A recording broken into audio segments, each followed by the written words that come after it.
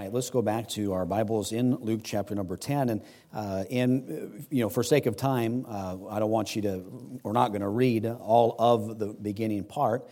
But as we read the gospel accounts and we see as Jesus and his disciples went from place to place and event to event, the dialogue that he had with the disciples, the messages that he preached, some of the insider things that he deals with those who are his followers. And we even see 70 that returned in a few verses before our text.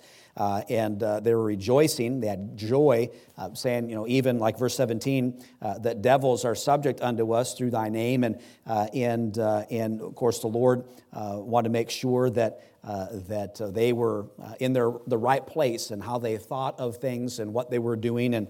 And basically gets down into verse number 23, where it says he turned unto his disciples and said privately. So if you can imagine, there are people that are coming, and there are other people that are maybe in proximity to where they are, because we see this lawyer saying something here in a second. But he turns to his disciples privately and says, "Blessed are the eyes which see the things that ye see."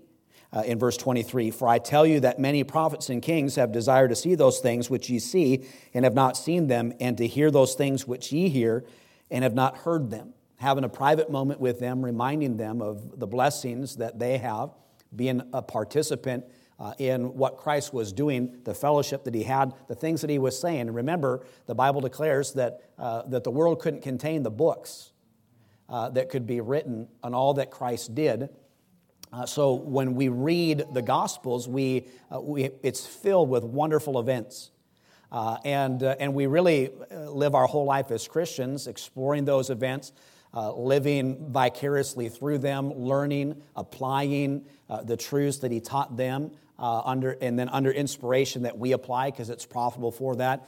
And then knowing full well that there's so much that we don't know, so much that was not revealed. Which I hope, that when we get to heaven, you think about the information age that we live in, and like right now you can download tons and tons of information in just a flash. And I hope that somehow, when we get to heaven, we just get a download of what God was referring to with all of the different things, so that we can kind of see, perhaps in that way, and know and have knowledge of all of it. And so he turns to them privately and says, "Hey, basically in a nutshell, you guys are blessed. A lot of people would love to see the things that you see and don't, and you get to. And by the way, I could preach a whole message on the fact that as Christians, you get to see a whole lot of stuff that people who are non-Christians don't. And even the insight that God gives you through His Word that helps you to be able to cope and deal with life and to go through problems and difficulties, to count our blessings, to see the goodness of God and things, or just to yesterday I was on a ride and out by Elbe and whatever, that lake, I forget what the name of that lake is out there, but just beautiful. And as a Christian, we look at all of that and we know that it just didn't happen.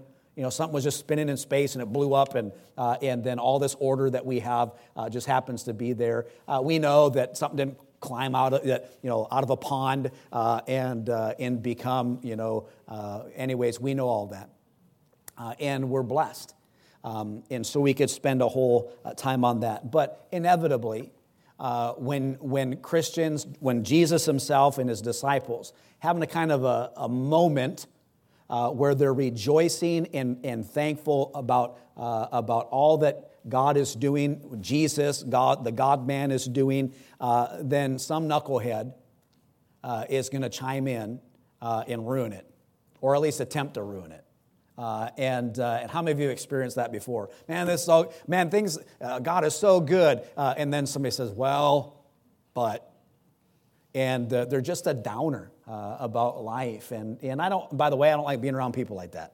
I like being around people who have some joy, and there's a lot of things in this world that we are certainly disturbed about, that bring great grief and sadness, and so when you're around Christians who should know better, and have a different view of those things. We should lift each other up and not be a downer about those things. So a lawyer, verse number 25, insert jokes about lawyers right there if you want. My sister is a lawyer, and so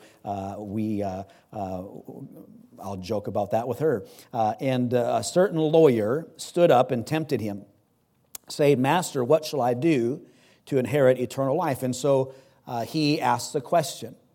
But the thing about this question is it was not a sincere, genuine question that he wanted to know the answer to. It was a trap. It was something that was left out there with the intent to ensnare Jesus.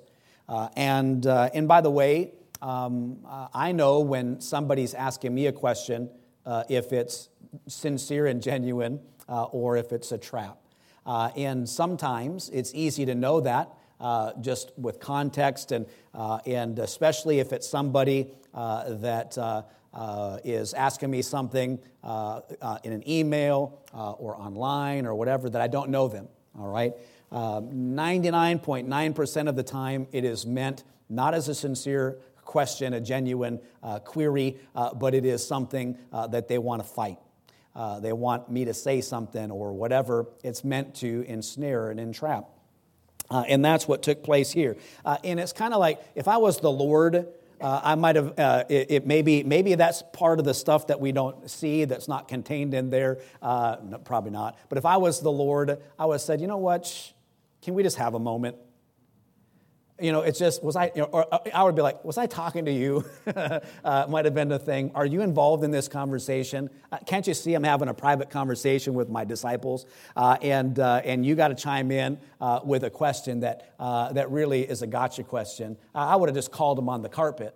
But the Lord is gracious and indulgent in a way, not a bad way, but I think he lets us oftentimes spout off, to vent, to say things, and it's like he could just shh, and tell us to stop, and he does, and he just lets us go.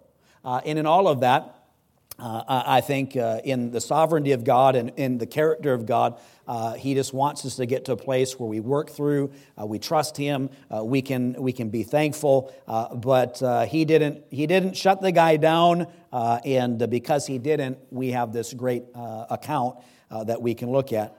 So it was a feigned question, and here's the answer. And Jesus, verse number 26, he said unto him, what is written in the law, and how readest thou? All right, so that he answered the question with a question.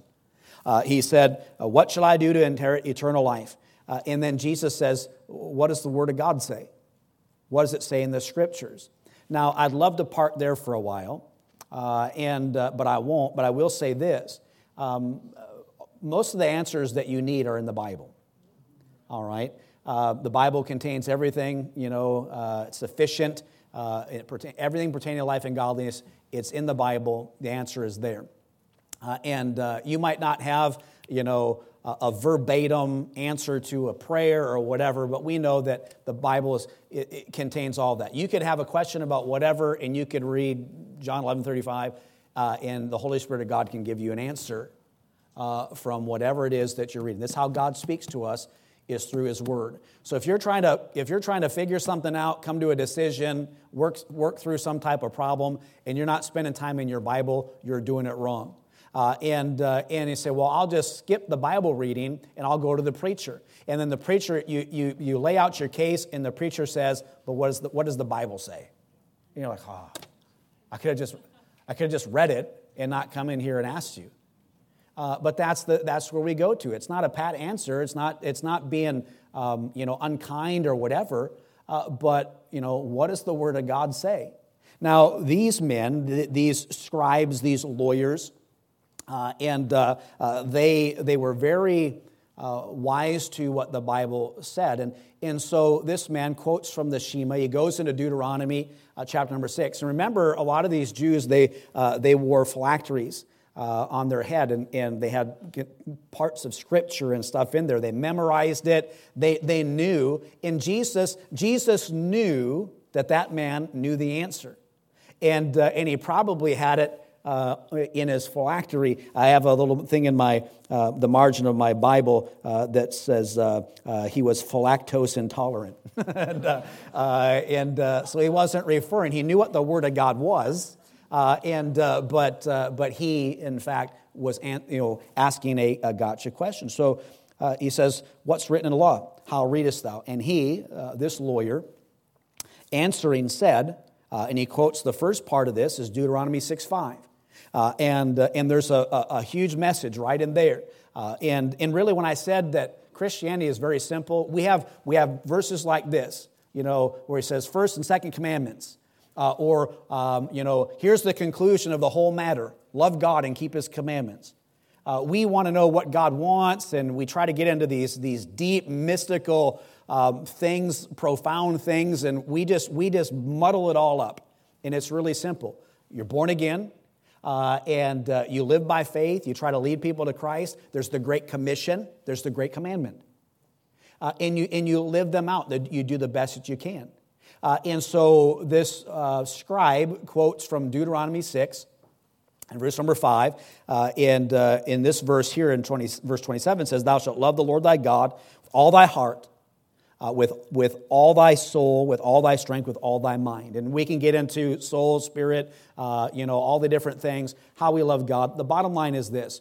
When you love God, you're just supposed to really, really, really, really love God. Everything about it's your heart, soul, might, strength. It's everything that is in you. So if you can imagine something where you put everything into it, then just multiply that exponentially. That's the kind of love that we're supposed to have for God. We're supposed to love God. That's why when last week I made fun of, I guess in one way people get upset about Independence Day, and that it's to worship, it's worshiping the flag or worshiping America, and it's idol worship and all that kind of stuff. I just give people the benefit of the doubt that they understand that Christians love God more than they love anything else. And so I just don't want to think that Christians would fall into that kind of trap of worshiping America more than they worship God. So loving God, so there's a 4-point message right in there that I'm going to skip. And it's all your heart, all your soul and strength and mind. And then he quotes from Leviticus chapter number 19 in verse number 18, where in part in that verse, it says this, "Thou shalt not avenge nor bear any grudge against the children of thy people, but thou shalt love thy neighbor as thyself. I am the Lord." And so he, knowing the law, Jesus says, what does it say? And he says, love God and love your neighbor. First and second great commandments that he gives. And then verse number 28 of our text, it says, "And he said unto him," Jesus said unto him, "Thou hast answered right. This do, and thou shalt live." And by the way, a little bit later, after the whole story unfolds, he again says to him in verse number 37, "Go and do thou likewise." Jesus put an emphasis on doing. Not just being, but doing all the time. Go and do. And Jesus himself went about doing. And it's a great example for us. And so, lest I don't mention that, I want to mention it right now. He says, go and do this. In fact, Paul even is the things that you've seen and heard in me, etc. He says, do them. That's what Christianity is. It's doing. But I'm proud to be a Baptist. All the sayings, Baptist with a capital B. I was Baptist born and bred. When I die, I'll be Baptist dead. And on all the different sayings. I love being a Baptist. We have to be Baptist in creed and Christian in deed. And I've preached about that. And now remember also, this upcoming Saturday, part of this, the method behind this, or the reason, the moral behind this passage of Scripture, as we make application, is serving and loving our neighbor. So we have the Love Works, Totally Free Car Wash. We'll have other things. It's what good is it if we're just right about stuff, but we don't live and behave like Christians and do Christian things. I mentioned riding and seeing the lake and enjoying that. And does anybody know what it's bothering? What's the name of that lake out there in Elbe? Okay, Alder Lake. All right, thank you very much. Now I can move on. And but as there's different places you go and you see things that aren't so beautiful. And just as much as I've seen the beauty of God in His creation, I'll see the effects of sin and all the nastiness that comes with all of that, and you see that too. So we have to share. We have the Great Commission, the Great Commandments. It's a lot more simple than we make it out to be. But what it is, it's more than just coming here on Sunday. There's a cycle that we're in, and I don't like it, but it's life, and it's like we just do things. There's administration, there's activities. Get the place clean and mow the grass or whatever, so that people can come and worship God and go. And we do the same things week after week. But in the back of our mind, we know that we're not doing it right. It's more than just showing up here. And it isn't about making this place pretty and whatever and nice and have facilities so that we can bring people in. We're to go out in the highways and hedges and compel them, yes. But church is about equipping us to go out there and to be light and salt, and it's not as difficult as we make it out to be. It is very, very simple. And so he says, he said, love God and love your neighbor. He said, you answered right. Ding, ding, ding. Give the man a prize. You answered right. And he says, this do, and thou shalt live. But just like the lawyer in lawyer fashion. Verse number 29. But he, willing to justify himself, said unto Jesus, and who is my neighbor? Right? Just like, and by the way, when we look at this guy and we think, what a scoundrel, asking the question, Jesus is onto him and answers the question with a question. The guy knows the answer. He says that, by the way, you know the answer to a lot of life's questions in the Bible. But then when the preacher says, what does the Bible say? You go, let's take this one. There's all kinds of problems like it. Let's say somebody is... they just feel like God is not present in their life. Pastor, please tell me, whatever. And I say, well, what does the Bible say? And they say, well, Jesus will never leave me nor forsake me. All right, you said right. But then you say, but I feel, but I this. And willing to justify, you say, but you don't know what I'm going through. Here's the thing, He never left you. He is there. That's what the Word of God says. I know you feel that way. I know that you have difficulty, but what does the Word of God say? And so as a Christian, when we think God's left me, we go to the Word of God and find out that He didn't, and what should we do? We change our behavior. We change our belief. No, He didn't. So if He didn't leave me, I cannot, in my right mind, really honestly, attach myself to the feelings of loneliness and being away from God, because it isn't true. The feelings aren't based in fact. He, in fact, did not leave, and He is there. Is everybody with me? So the feeling and the expression of that feeling that I'm having is not right. I have to stop that. And then glory in the fact that He'll never leave me nor forsake me. I have His presence and His promised presence forever. I will be with you always, even unto what? The end of the earth. He's there. He's never. So if my feelings don't line up with facts, then I have to do something about the feelings. And if I really struggle with it and have a difficult time making the change, one of the things I can do is go, okay, how I feel is not real, and I don't need to tell everybody about it. Does it follow me? And you say, well, I need to be able to express myself, and I need to do whatever, and that's great. But inevitably, you're going to say, God's forsaken me, and then somebody that loves you go, no, He didn't. And then you get mad at them. And then you, willing to justify yourself, will say things, just like this lawyer. See, and he said, well, who is my neighbor? And here's the deal about these scribes and these religious people, is that, remember, they lived by the law, and they parsed everything out. And they tried to find every little loophole, every little thing. So when the Bible says, love your neighbor, they had a very narrow understanding of who their neighbor was.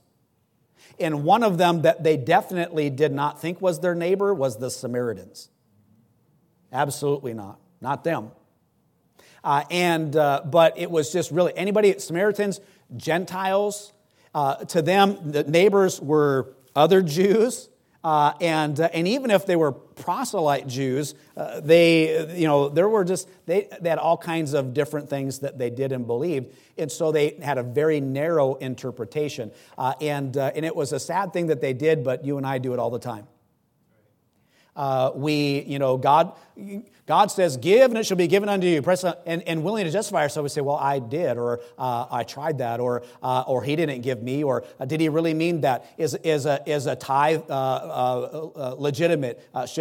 What if it's cheerful giving and not cheerful? And we begin to justify ourselves and disobey God, and we lawyer, not reasoning with God. When he says, come, let us reason together, saith the Lord, we are completely off.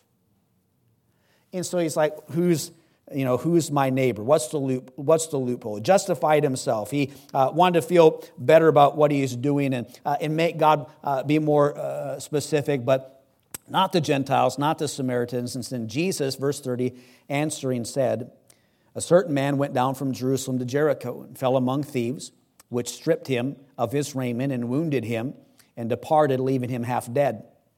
And by chance, there came down, it's funny that the God of heaven is telling this account, and he says, and by chance. There's no chance. It's kind of ironic. And in a way, he says, and by chance, there came down a certain priest that way, and when he saw him, he passed by on the other side. And likewise, a Levite, when he was at the place, came and looked on him and passed by on the other side. But a certain Samaritan, as he journeyed, came where he was, and when he saw him, he had compassion on him. Now, of course, whenever I read these accounts, I want to role play, put myself in the middle of this, and thinking of myself as perhaps this lawyer. In many respects in my life, I've been in the same place. God says this, and we want to justify ourselves and make something more out of it, or try to catch God up in a silly question, like what was happening here.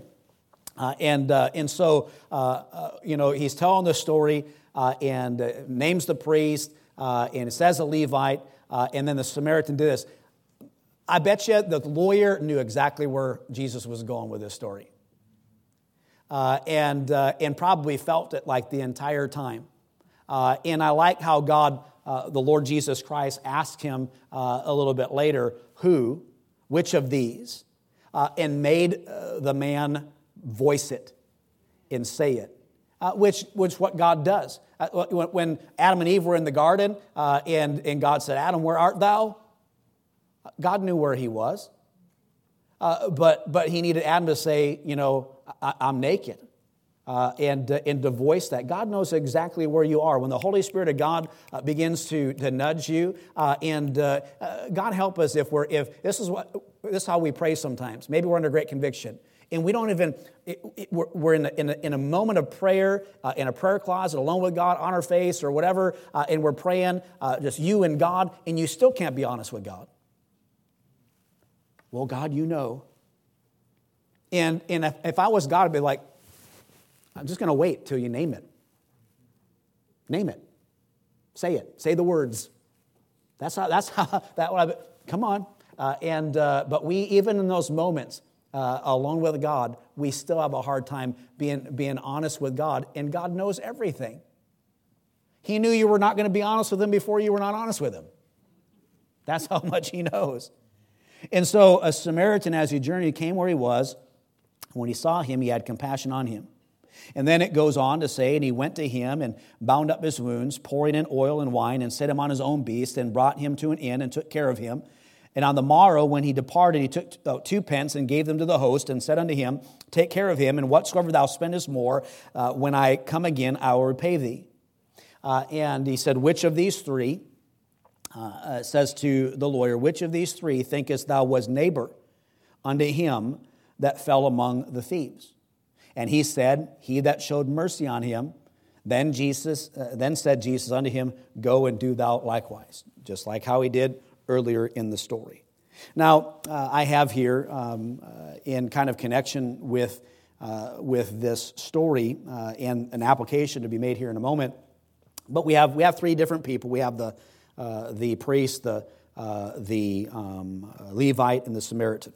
And in that story, we could talk about them. But there are really 3 classes of people that were in this story as well. And I like the way that old preacher named Adrian Rogers put it. He said the 3 kind of people. There were the beater-uppers, the passer-uppers, and the picker-uppers in this story. And it's true.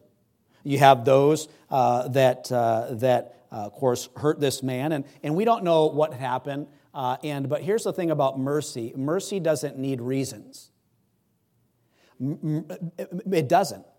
And so people say, well, like for example, we have an epidemic of homelessness in Washington State, and it's all over the place. But we particularly have a high problem with it. All right, and you go and there's tent cities and different things, just people all over the place, and there's all kinds of reasons, by the way, that people are in that position. It's not just drugs. There's finance, there's other things, mental illness, there's all that kind of stuff. But here's one of my kind of default places where I go in my mind when I see a tent or somebody on the street.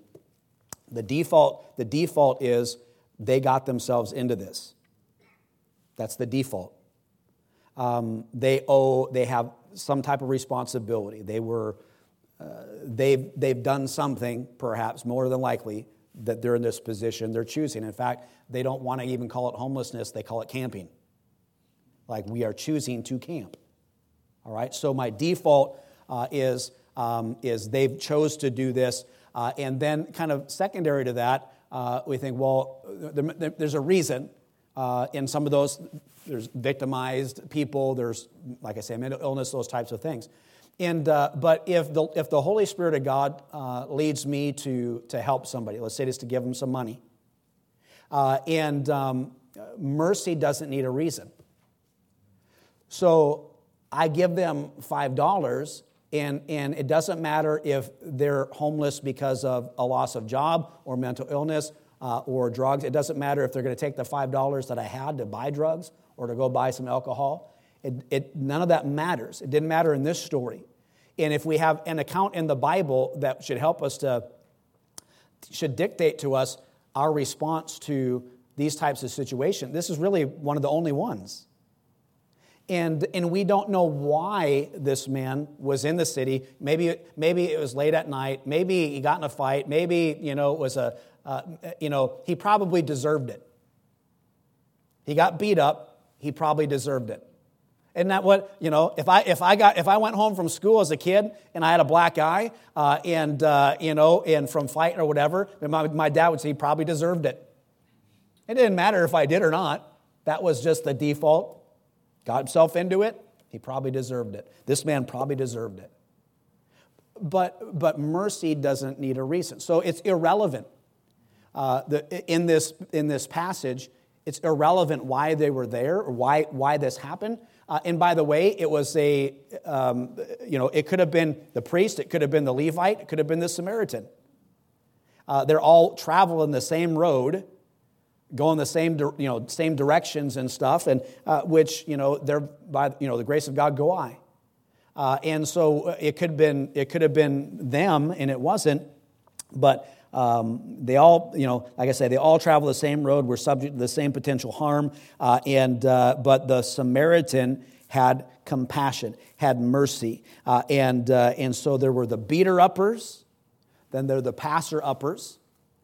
Those who, see, they look, the certain priest saw him, passed by the other side. The Levi looked and passed on by the other side. The Samaritan gave aid and had compassion. And so there's passers-by. And I think that there are a lot of people that are like that.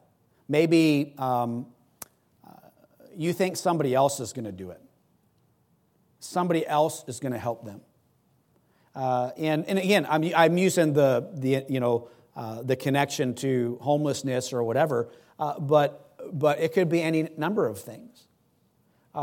Mercy, compassion, passers-by. But then there are those who are passer-uppers, but then picker-uppers, those that help. Now, I'm saying all this and using this story, and I want to just back up just a smidge to what this Samaritan did.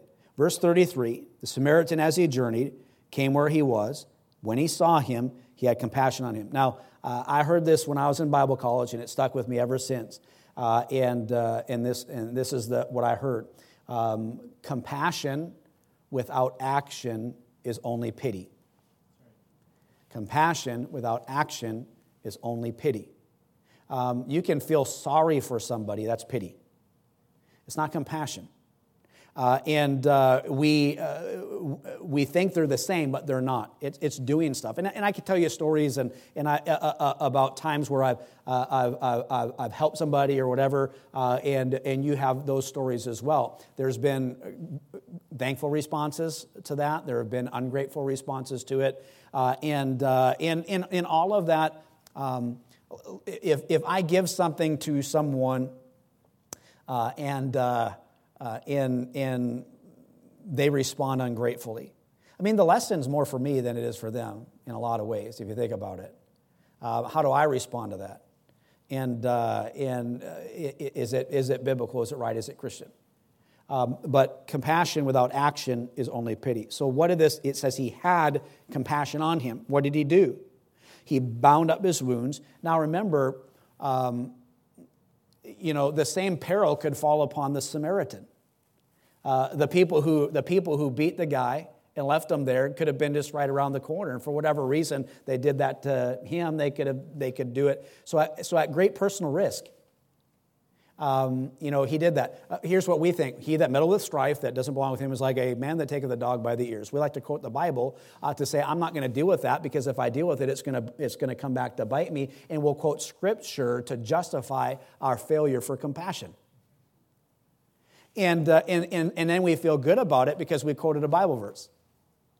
And we are actually, we're way worse than this lawyer in this passage of Scripture. Because this lawyer in this passage of Scripture had Old Testament Scriptures. He didn't have all the New Testament stuff where Jesus tells you about, how to be a Christian.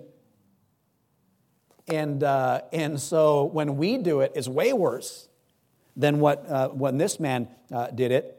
And so he went to him, saw him, physically went to him, and then bound up his wounds, pouring in oil and wine, and set him on his own beast. We think about it in the realm of the day-to-day. It'd be like, you see somebody laying on the side of the street.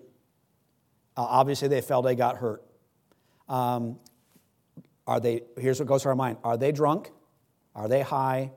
Are they sick? Are they filled with diseases? Our mind goes through all these different things.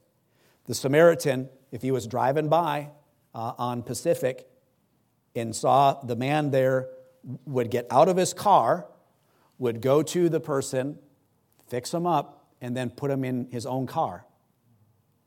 Because that's analogous to what would be here. Put him on his own beast, and then brought him to an inn. So you take the homeless guy that's laying on the side of the road. Doesn't matter why he's there. It's irrelevant. He's hurt, and so you get out of your car. You go there, fix him up, put him in your car, and then you take him to Best Western, and you check him in. Because he ain't got money. Doesn't have credit card. And and then took him to the inn. And then, and not only was like, there's been scores. I can't even count the amount of times where I've taken somebody who's needing a place, because we budget for that in benevolence. They will call, hey, we're on the streets, can you help us? And we use places like the Motor Inn and different things down here. And by the way, now those rooms are like $90, $100 and something dollars. There's no cheap rooms around here. And I swoop them up, take them down there, check them in, out. But this would be like picking them up, getting them some food, taking them down there, checking them in, help them carry their bags up to the room, making sure you got everything. Hey, let me. I noticed let me run down to the Arco across the street and get some waters, maybe some food you like. Is there something you like I could get you? It's going the extra mile. It's Christian principle. And biblical principle that we follow. And so he took him to an inn and then took care of him. And then on the morrow, the Bible says, when he departed, so he stayed. And he took out 2 pence and gave them to the host and said, all right. So it would be like, if I go down to the Motor Inn and I swipe the card, the church credit card, to put the family up in the hotel room, I'll tell the people, this is for one night, thank you, and maybe 2, and I'm always thinking they're going to run it for more. I have to cancel the card, and it's not for amenities. I lay out all the limits because of the day and the time that we live in. But this would be kind of like, all right, I'm leaving, and if they need anything, when I come back, I'll take care of it. They need extra night. They need some food. They put something on a bill. I will take care of it. And so it said, whatsoever thou spendest more, when I come again, I will repay. And he says, which of these was neighbor unto him that fell among the thieves? And the man said, he that showed mercy on him. Then Jesus said, go. He had to say, all right. It was the Samaritan. It was the guy who showed mercy. And it's not the one that he wanted to say. And that dirty Samaritan that he wouldn't give the time of day to. And so he says this. So who's your neighbor? Your neighbor is anyone who is in your proximity that you can share the love of God with. That's who your neighbor is. Hey, we need to love God and love our neighbor. Well, but who's my neighbor? Your neighbor is the people on your street, your cul-de-sac, your neighborhood. It's the people that you come in contact with at Safeway or the gas station. It's everybody. But we know that we're supposed to do this because Jesus said to do it, but then we don't. And the reason we don't is because it oftentimes, almost every time, comes at great expense. I'm just going to be transparent about Love Works.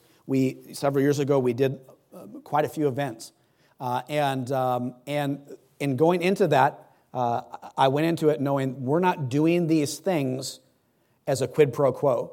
We do this love event and that with the expectation that the people that we minister to would come to church, because that wasn't the point. The point was for us to do Christian things and to love our neighbor. Trust God for all of the results in all of that.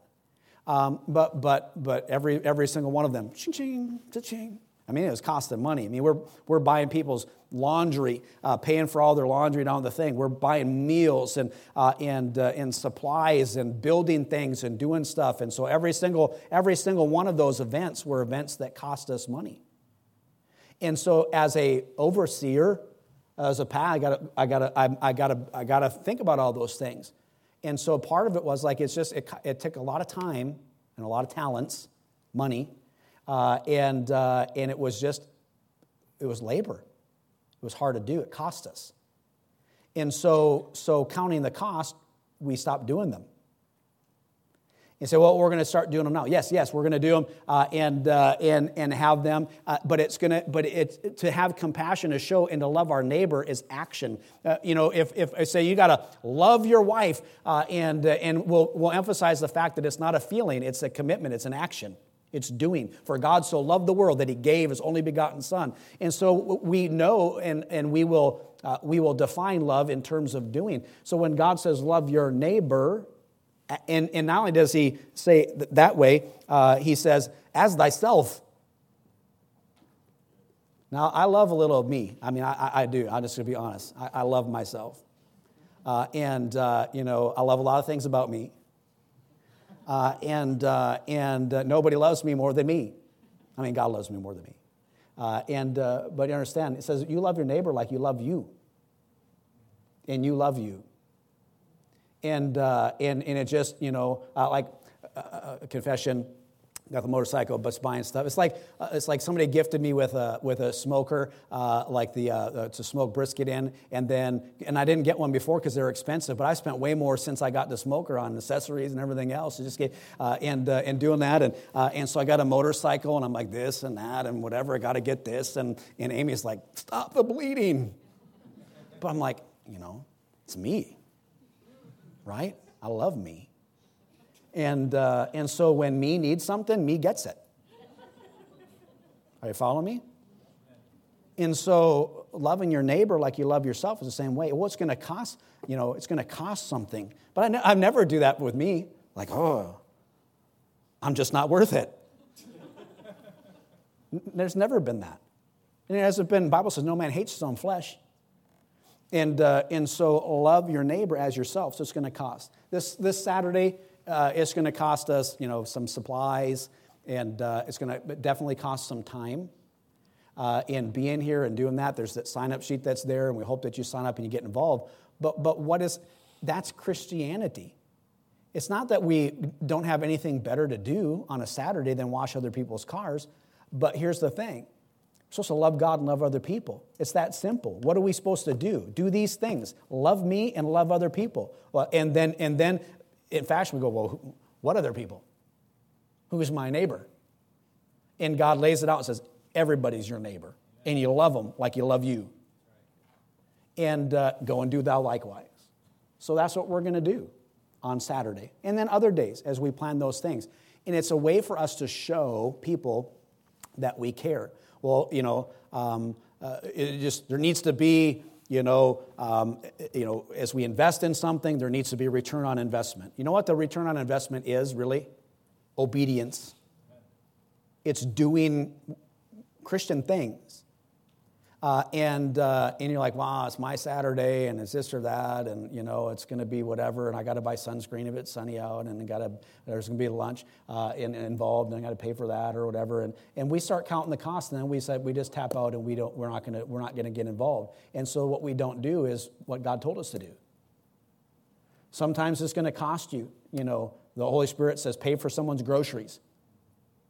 Mow your neighbor's yard. And what we do is, yes, sir, Holy Spirit, and we do that. And you say, well, this is the money that I was going to use to buy the thing for the motorcycle. And the Holy Spirit goes, no, it's my money. You give it away. Don't worry about it. And so we like, and so Saturday costs you time and money to love your neighbor.